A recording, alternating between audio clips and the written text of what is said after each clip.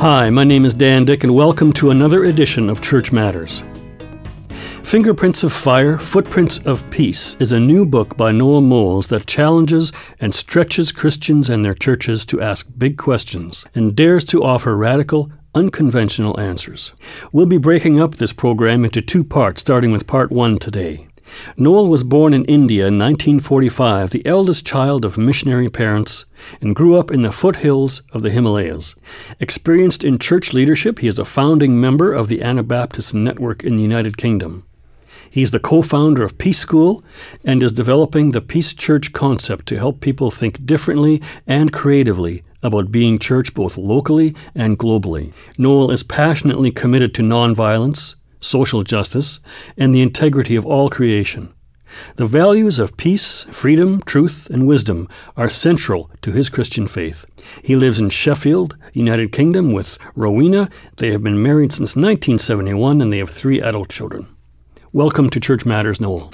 Thank you, Dan. Thank you for the invitation and the opportunity to be part of the Church Matters conversation and program. In your book, you tell a story, Noel. You board a nearly empty train car. You look forward to a 2-hour journey in peace and quiet. Seconds before departure, a group of 20 alcohol-primed football fans pour into your compartment, and then one of them asks you a question that completely takes you by surprise.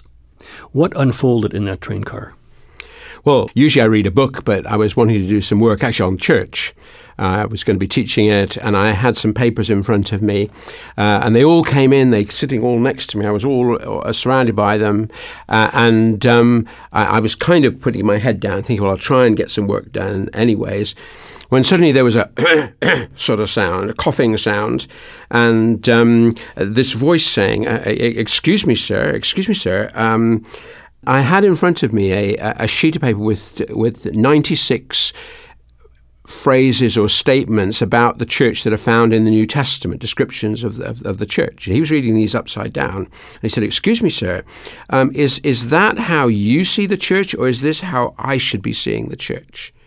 And I was just totally stunned that a young man, quite well awash with alcohol, or anyways, if it, like him, would be asking me a question like that. And so we started talking, and suddenly the conversation just opened up. His friends were around him, joining in the conversation. We were talking about God. We were talking about the world. We were talking about the environment. We were talking about evil. We were talking about war. Just every conceivable subject you could think of for the next 2 hours. And sometimes there were moments when the whole carriage seemed to be debating the finer points of some theological sort of issue. It was quite remarkable. And in the middle of that, every so often, 2 of the guys who were really drunk had to keep pulling them apart because they were fighting each other. They said, they're not really like this. When they're sober, they're really nice guys, and so it went on. And then we got near to the station, about 5 minutes away from the station, and this guy, he just looked across at me and he pointed his finger as he said, you have got to find a way of talking to us. He said, we know lots of Christians. He said, they're not interested in us. They point the finger and they make us feel guilty, but they're not. He said, you have listened to us. You have responded to our questions. You've asked us questions. We've liked what we've heard. You've got to find a way of talking to us. By that time, the train had come to the station and they were gone. I was just left with this kind of request hanging in the air. Wow, it's just amazing. So what did that experience then reveal to you about the assumptions that Christians make when engaging strangers? I think the assumptions that Christians make when they engage strangers is that they actually think that people aren't interested. I would never have thought a Christian conversation would have come out of something like that.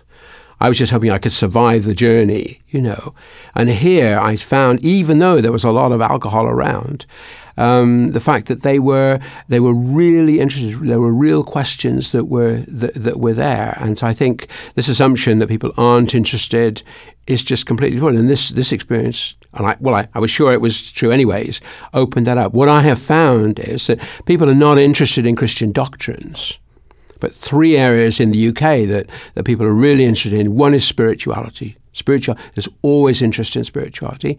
Second is ethics, how we behave, how we act, the kind of ethical problems that we face as human beings in the world today. And the third is apologetics, the big questions.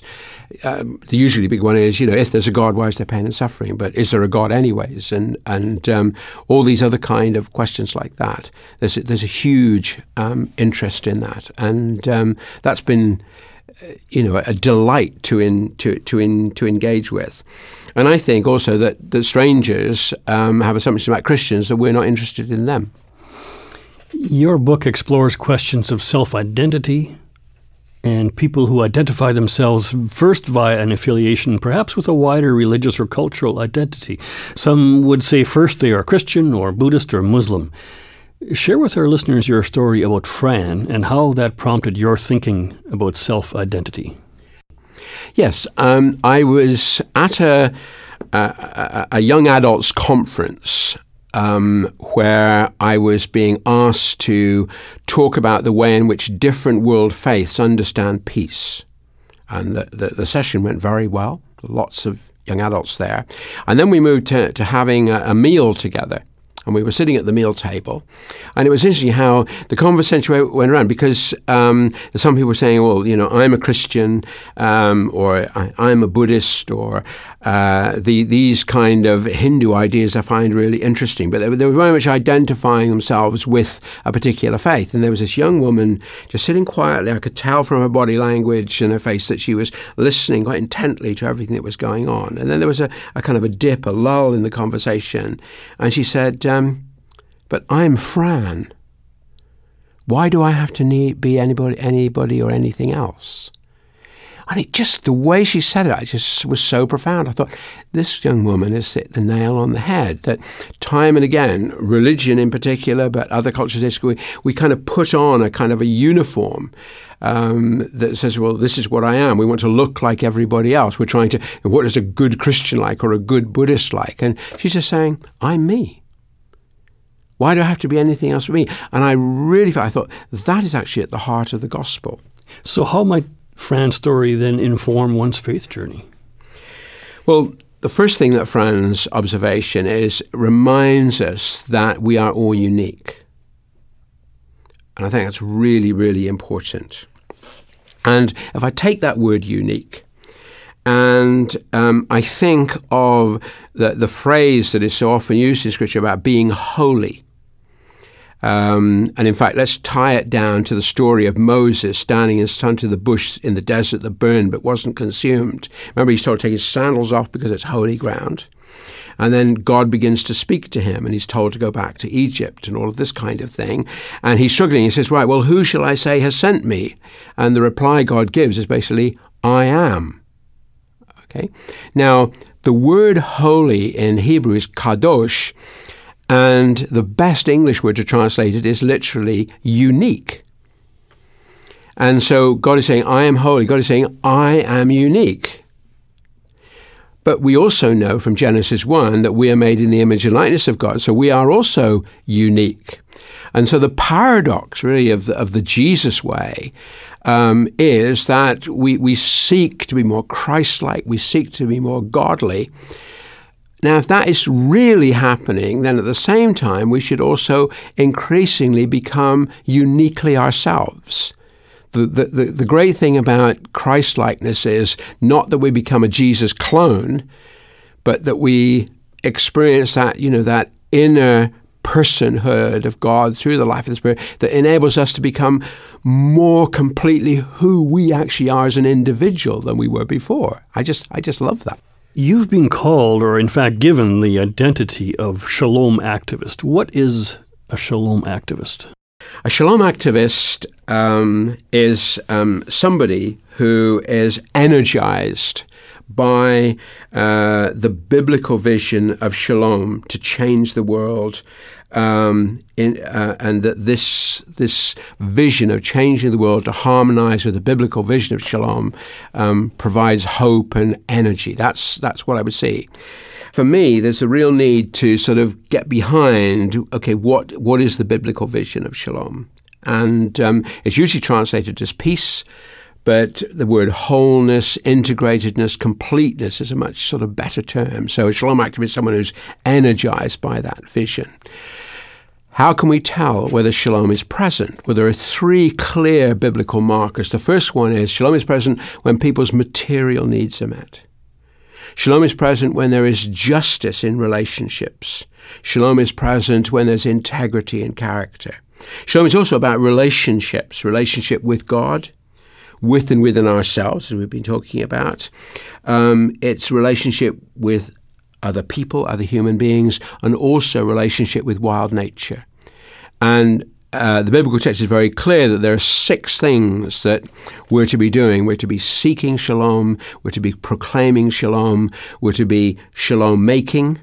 We're to be living shalom, having a shalom character. We're to be praying shalom, and we're to be expecting shalom. So a shalom activist is someone who's energized and whose activity is very much informed and by those pointers that I've just given to you.